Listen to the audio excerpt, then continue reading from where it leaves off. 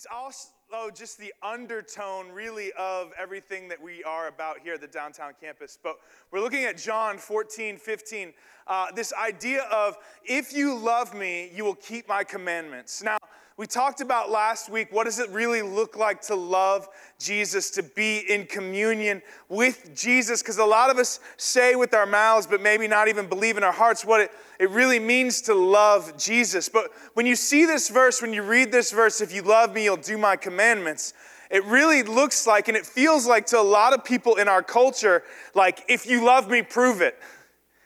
If you love me, prove it. At least that's how we've interpreted or hijacked that verse, or even the concept of Christianity in our hearts and our minds, is this idea of we've got to prove to God that we love him. We basically got to prove to him that we're worth saving. And I know that's for a lot of us in our culture, that's how we think and we process our relationship with God. And I'm going to talk about in a little bit the dangers of that, and how actually that can destroy true faith, actually destroy what it really means to be a believer in Jesus Christ. But before we do that, I'm going to pray. Father, I thank you for this new year. I thank you for a time and a place where we can come and we can just sit and we can rest in your word. Where we can come and we can worship, we can sing, we can praise. Lord, not as individuals, but as a body of believers, Lord. I was so convicted last night, Lord, when I was reading the scriptures, and you were talking about how you're the bride of the church, not just individuals, Jesus, how you've saved us, but you actually care and love the church, Lord. And I pray that in this moment, in this morning, that we can come as beloveds in this moment, as the church, to come and just to sit and listen to your word. Lord, I pray all these things in your name. Amen.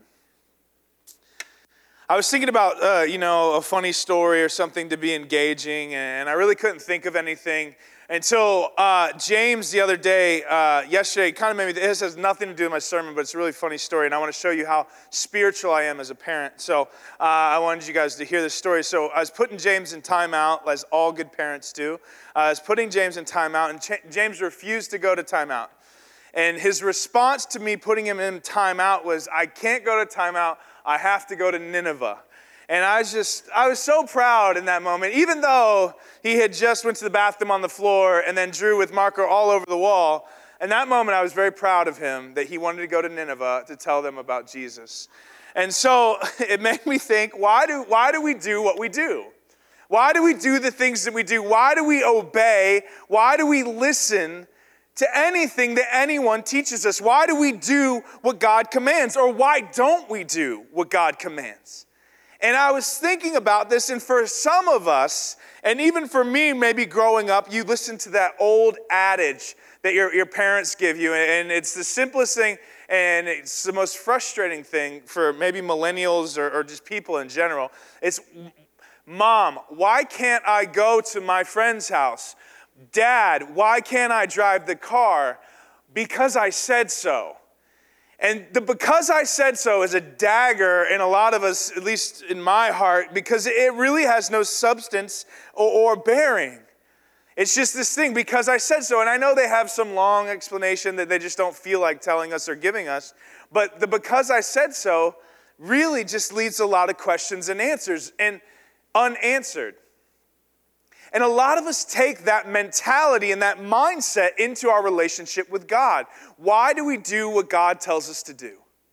Why do we follow the scriptures? Why do we not cheat and steal and do all these things? Maybe because we're moral, upright people, or because God tells us not to. It's because he said so. And when we bring that mentality into our relationship with God, it really brings a lot of negative connotations. And it leads us to a place that I think is very dangerous. And so there's three aspects of our relationship with God and our relationship with others that I really want to talk about this morning. So why do we do what God commands? And there's three reasons why we do that, or at least a few reasons in my opinion. And they're very simple, but I think the implications of them have severe consequences. One, and I think one of the first reasons why we do what God commands or why we do anything is out of fear. We do things because of fear. This is how dictators and kings and people have ruled the world for thousands of years. Iron fist from Stalin to Hitler to Caesar, all these mighty rulers have ruled people and groups of people out of fear. They put this idea in their heads that they cannot function in the way that they should or naturally should function because of fear. And this works in marriages. Unhealthy marriages work this way, where one is fearful of the other. Any relationship that has unhealthy balance, there's a lot of fear placed in that. There's other people that struggle with this, the idea of fear of abandonment, fear of being hurt. Why do you not jump off your roof when you're fixing it? Because you're afraid of not the falling down, it's the snapping of your leg. Like, you're not afraid of falling, you're afraid of what's going to happen when it doesn't. And it prevents you from doing something. So a lot of us follow God, and maybe we'll not admit it explicitly, but implicitly when we think and we process how our relationship is with God, we follow God out of fear. Fear of what God may or may not do to us. Fear of hell. Fear of an afterlife. Fear of the unknown. You see, fear is a powerful motivator, but it's not an ultimate motivator. See, when it comes to God, if we follow him out of fear and we obey him just because we believe that we're going to gain some status, we really lose and manipulate grace. A lot of people, a lot of religions, a lot of just even denominations put a lot of fear on people. If you do this, God's not going to send you to hell. If you don't do this, he will. If you sin this way, or if you don't do this, or if you don't give, or if you don't go, or if you don't do this, there's fear attached to that. And if you're raised in a culture or a church or a place that believes that, and your motivation for following God is fear, then you're going to have a lot of questions in your life, and you're going to have a lot of questions about God. Am I good enough? Am I doing it right? Did I make it? This is where that works-based righteousness comes in. And I'm talking about this infiltrates Christianity all the time. This is the thing that people are talking, and this is every single woman that approached Jesus with the tears in their eyes, wiping their hair with perfume on Jesus' feet, just saying, hey, I'm not worthy, I'm not worthy, I'm not worthy, I'm never going to be worthy enough. Because they've replaced the truth that comes in grace with fear. And if you do that, and if you treat God like Bruce Almighty does, in the movie Bruce Almighty, Bruce is talking to Morgan Freeman, who's God, and he says, God is just an angry kid with a magnifying glass, just waiting to see all the ants burn. And so the lens that you look at God, the lens that you look at this world, and the lens that you look at your own heart is through fear. And when you do that, that leaves you trading grace for hopelessness and fear. Another way or another aspect, and I actually think this is the most dangerous out of all the things we're going to talk about today, I think this is the most dangerous view of God because it's the safest view of God. And that's viewing God and following God or people just out of pure respect. You know, backing up, I want to talk about the flip side of fear and the reason that people don't follow God. Because a lot of people follow God out of fear, but a lot of people don't follow God out of fear. Fear of what the world thinks, fear of the consequences, fear of what God might ask you to do. And so a lot of people choose, because they don't want to live in hopelessness, they don't want to live in fear, just to reject God altogether. And then, like I said, the next and most dangerous aspect of following God is respect. Following God because, he comes, he's a good moral teacher. Respect gives us a sense of assurance. Respect gives us this idea that, we want to emulate God. We want to do what God commands. This is what good moral people do. This is what culture has taught me to do. I was raised in the South, and you know what? We hold the door. We say, yes, ma'am, no, ma'am, yes, sir, no, sir. We do the right thing because it's the right thing to do. We believe in Christ because of, maybe some parents' faith or some grandparents' faith, or just the way that the culture has surrounded us with kind of a Christian culture. And out of respect, I respect that Jesus guy. He's a good teacher. He taught about love and peace and kindness and patience and all these things, and I love all those things. And out of respect, I follow him. And I respect God. I respect what he stands for. And, it's all these things. And it slowly creeps and changes into the I'm better than you mentality. I do the right thing because it's the right thing to do. And when you don't do the right thing, then, hey, you're a horrible person. You deserve what you're getting. It's actually the foundation of Pharisaism. The foundation of becoming a Pharisee, the people that Jesus scolded and confronted the most throughout all of Scripture, is respect for God. The Pharisees respected God. Their whole lives were surrounded, day in, day out, of pure respect for God. Don't spit on the ground, because spitting on the ground will make mud, and mud makes bricks, and God told us not to work on Sunday. Don't wear this. Don't do that. If you don't do this, then you're not in our group. If you're not praying and fasting and anointing yourself with oil and shouting it from the rooftops, then you're not a Christian.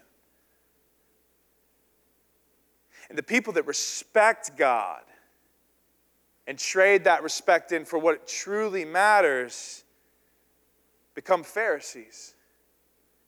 And Pharisees are the hardest in the world to convince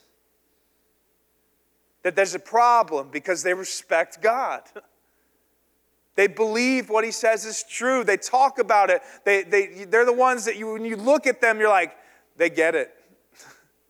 They're a believer, man. They never do anything wrong. I wish my marriage was like theirs. I wish my life was like theirs. I wish the relationship. I wish I could study as much as they do. I wish I could do all these things. And the people that we respect have a clean exterior. But a lot of them are dead on the inside. We try to live the good life, to follow the rules. This view leads to people believing that they're their own way of salvation. Many people who follow God's commands out of respect struggle with the idea of repentance. They struggle with the idea that they can do anything wrong, and it leads to hidden sin, and it destroys them. So many times we read in the news or we see, even in our church or different places, these people that look so beautiful and clean on the outside. And you hear about a pastor in Florida that is sleeping with his secretary, or a pastor in South Carolina of a church 5 times our size, sleeping in his office, drinking himself to sleep every night. And I'm not saying that these people are Pharisees. I'm saying the danger that comes when you just respect God is that you don't want to project to anyone else that you're struggling. And so this idea of repentance, this idea of turning back to God, the idea of following God and his commands comes because it's the right thing to do. Not because it's of who you're doing it for. It becomes an obligation and a duty. On the opposite side of the coin, people don't follow God out of respect. You don't ever talk about this or think about this, but on the flip side of the coin, just like the fearful people have hopelessness, the respectful people struggle with repentance. On the opposite side of fear, people are like, I don't want to believe in a God that would do something like that. the angry God. Out of respect, the people are like, you know what, I'm not going to follow God because these people are hypocrites. Or also just on a purely just rational level, I respect myself intellectually too much to believe in this mythical fairy tale that is God, or I respect a certain demographic or orientation. And I love those people so much, and I respect what their beliefs are, that I'm not going to believe in this God because out of respect for who I am, my emotional intellect, I'm not going to be a part of that God thing. And so if we follow God's commands, if we're supposed to follow what God commands us, if we're starting 2017, if we're supposed to do these things, and if we're not supposed to do it out of fear because it leaves us hopeless.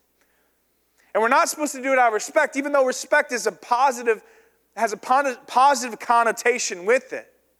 Because that leaves us to just Pharisaism, and it's hard for us to repent because we don't want to talk about our brokenness in front of anyone, because then they'll see that we're actually dying on the inside.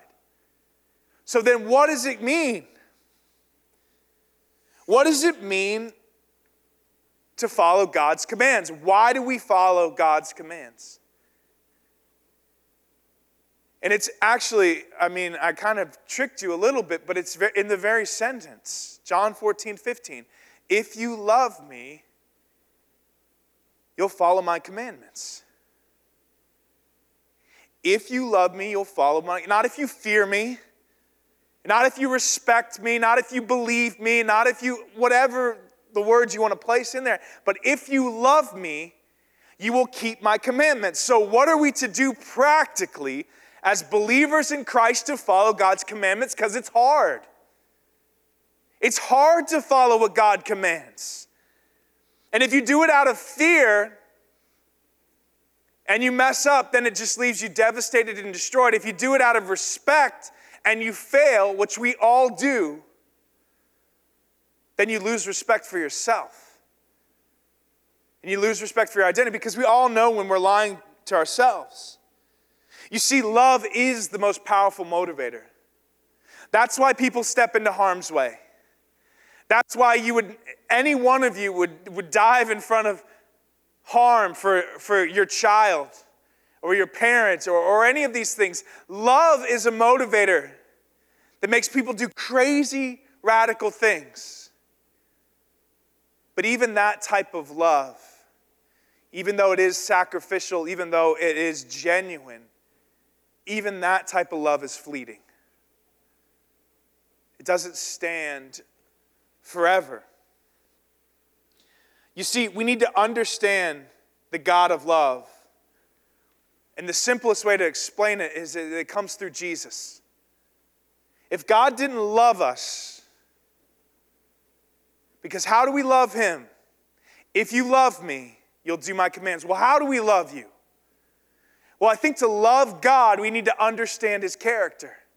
That he's not an angry God that makes us fearful, or that he's not a God that puts a bunch of rules in place for us, but rather that he's a God of love that comes through Jesus Christ. And if God didn't love us, he wouldn't send Jesus to sacrificially die for us on the cross. A lot of people ask me all the time, well, if God's so powerful and if God's so amazing, then why doesn't he stop all these tragedies and horrible things in this world? And I say, I don't know. I don't know, but I know if God didn't love us, he wouldn't send his son. But knowing that he sent his son, Jesus Christ, to die sacrificially for us, I know that at least he's coming from a place of love. And so, how do we practically stay in God's commands? Because if you love him, the desire to follow him is there. It doesn't mean that you always will. But the desire that comes through the Holy Spirit is there, that you will follow him. That you want to follow him. You see, fear and respect, they motivate, but at the end of the day, the desire to follow him isn't there. The desire to do the commandments doesn't come from a place of true heart change. And I think one of the simplest ways to do this, and it sounds so trivial, but if you think it is trivial, then you don't get it. It's by preaching the gospel to yourself every single day.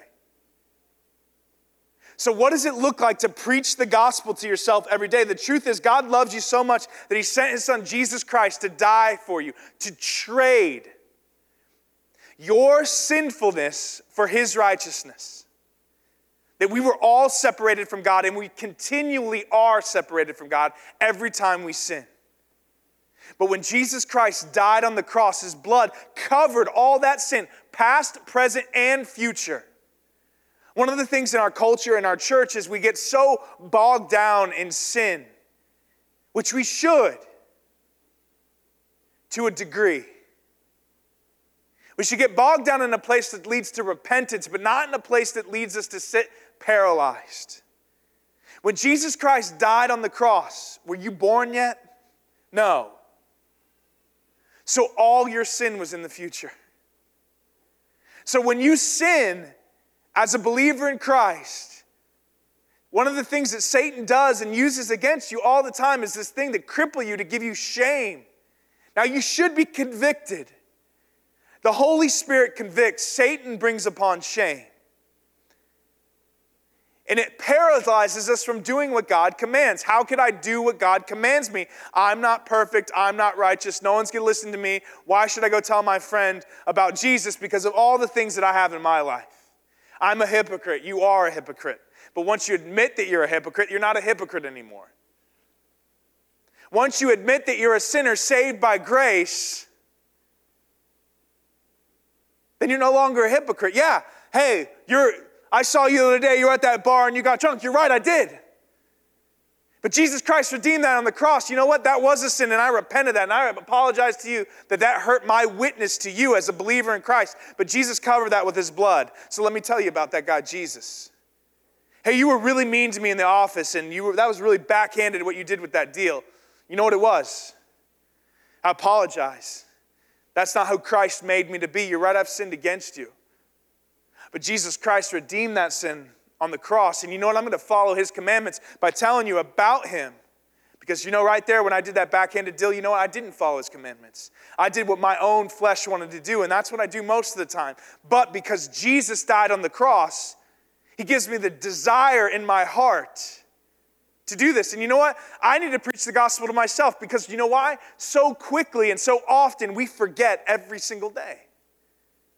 You know how I know we forget every single day? Because I forget every single day. How many of you have sinned this week? Everyone can raise their hands. Why? Because you forgot the gospel. You forgot what Jesus Christ did on the cross. Because anytime we sin, we're choosing our way over his way. And his way is sacrificial death. Our way is my way, life. I want what I want when I want it. That's sin. And we choose us over God. And that's why we have to preach the gospel to ourselves every day. You see, Keller puts it this way. Tim Keller, he's a pastor in Manhattan. He says, you see, the gospel, understanding what it means to be a Christian, isn't thinking less of yourself. That's the fear mentality. It's not thinking less of yourself. It's thinking of yourself less. And when you think of yourself less, you start to think about God more. So why do we do what God commands? We do it because each and every day we experience different things. This author, I'm starting to read, Milton Vincent. He says there is simply no other way. There's no other way to compete with the forebodings of my conscience, the condemnings of my heart, and the lies of the world and the devil, than to overwhelm such things with the daily rehearsing of the gospel. There is no other way to compete with the forebodings of my mind, the condemning of my heart telling me I'm not good enough, I'm not strong enough, I'm not smart enough. How dare you talk to that person about Christ? I know what you did last night. How dare you share your testimony when you really don't even believe? And the lies that the world comes at us, there's no other way to fight against that than to daily rehearse the truth of the gospel, which is that Jesus Christ died on the cross to replace his righteousness with your unrighteousness, so that you could be perfect and reconnected to God. One of the things we don't understand, and it's hard to understand this side of heaven, but God looks at us and views us as perfect. When you become a believer in Christ, you are perfect. Doesn't mean you're not going to sin. Doesn't mean you're going to struggle. Doesn't mean any of those things. But the desire in your heart is to always, and will always be, to follow God's commandment. Because if you love him, you will do what he commands. There's two analogies I want to finish with, and one is this. There's to help you understand this framework, there's two people in church. There's two people in church sitting next to each other, and they both come every Sunday to downtown campus. They both serve. This is made up people, by the way, so don't be like, that sounds like this person. They both serve in children's ministry. They've both been baptized. They both tithe every single week. And one of them's not a Christian. And what's the difference? It's when they serve and when they tithe, one is doing it because out of the love that comes for Christ. Because Christ has redeemed and restored their hearts. They serve in children's ministry. They're baptized. They give sacrificially. And then there's another person sitting there that does it begrudgingly. They do it because it's what we've commanded them to do, what the pastor says, what the church says, what they believe they have to do to gain God's favor. I've got to serve in children's ministry. That's why I burn myself out. I've got to do these things. I've got to give. Even though I really don't want to give this money, I'm going to give it anyway. Because that's what the command says. And one respects the idea of God, and one has truly fallen in love with God. It seems like a nuanced difference, but I'm telling you, it's the difference between somebody who believes in Jesus in their head and somebody who believes in Jesus in their heart. C.S. Lewis says the distance between hell is 8 inches. And it's the distance between someone's head and someone's heart. So how does it work preaching the gospel to yourself every day? And I'll explain it in this second analogy and we'll be done. If I came to your house, any one of you, I just came to your house and I said, hey, you know what? The church has heard of your plight. We've heard of what's going on, and I've decided as your pastor to come, and I'm going to pay your phone bill. I think it's $100, and I just want you to know, thank you. Like, we're here to help you. I'm going to pay your phone bill. Here's your $100. Pay your phone bill. You continue on. You're thankful, so appreciative. Thank you so much for the $100. Pay my phone bill. I call you the next week, and I say, hey, remember when we paid your phone bill? I need you to come, and I need you to rebuild the church. It's going to take a couple months, but, that thing I did for you, I want you to kind of repay that. Can you come and you pay, rebuild the church? It's going to cost millions of dollars, and I appreciate you. On the other hand, you're like, absolutely not, I'd never do that. On the other hand, your kidney is failing. You owe $10,000 in back taxes. The IRS is coming to pick you up today. And there's just no hope. And I come and I say, hey, you know what? You can have one of my kidneys. We'll take care of your taxes. We're going to give you life, all these different things. And if I said come and build the church, maybe you couldn't, but you'd be willing to. And the analogy seems silly and trite, but the actual reality of that is that's how we view God. Did God pay your phone bill? Or did he give you life? And understanding it's cyclical. The more I fall in love with Jesus, the more that I realize how much of a sinner that I am. And by realizing how much more of a sinner I am, that's how much more I fall in love with Jesus. Because yes, when I became a believer, it was a phone bill exchange. But as I've grown in depth of mercy, I start to see that Jesus didn't just pay my phone bill. That he's given me life, and as I grow and as I repent and as I introspectively look at my heart and where I've sinned against you, where I've sinned against my wife and my children and my family, I start to see the glory that comes. And if you love me, you will follow my commandments. Yes, Lord, I will. Why am I a pastor? Why do I come every week to preach on this stage? It's because I understand how deep of a sinner I am. And Jesus said, if you love me, you will follow my commandments, which the command is go and make disciples of all nations. That's what I feel called to do. Because I love him. I could do something else. Probably wouldn't be as hard. A lot of you could do other things. A lot of people on stage could do other things. Even on Sunday morning, they could do other things. But why do we do what we do? And if you're a believer in Christ, my argument is this: you should do what you do out of the desire to love him. And I say that because we're going to fail and we're going to make mistakes, but the God of mercy knows that. That's why he redeemed Peter after he denied him 3 times. You see, if you love him, you will do his commands. If you love him, you will serve. If you love him, you will sacrifice. If you love him, you will be who Christ called you to be. So the last question I have for you is, if you're a believer in Christ, are you living in a paradigm, in a practice where God just paid your phone bill? And you're grateful. Yeah, Jesus, hey, I'm grateful for you. But that's the extent that it goes. Or are you going to honestly sit there and really process and think and pray, God, show me. Show me that my life is not just a phone bill. That you didn't just pay a phone bill, you paid my life.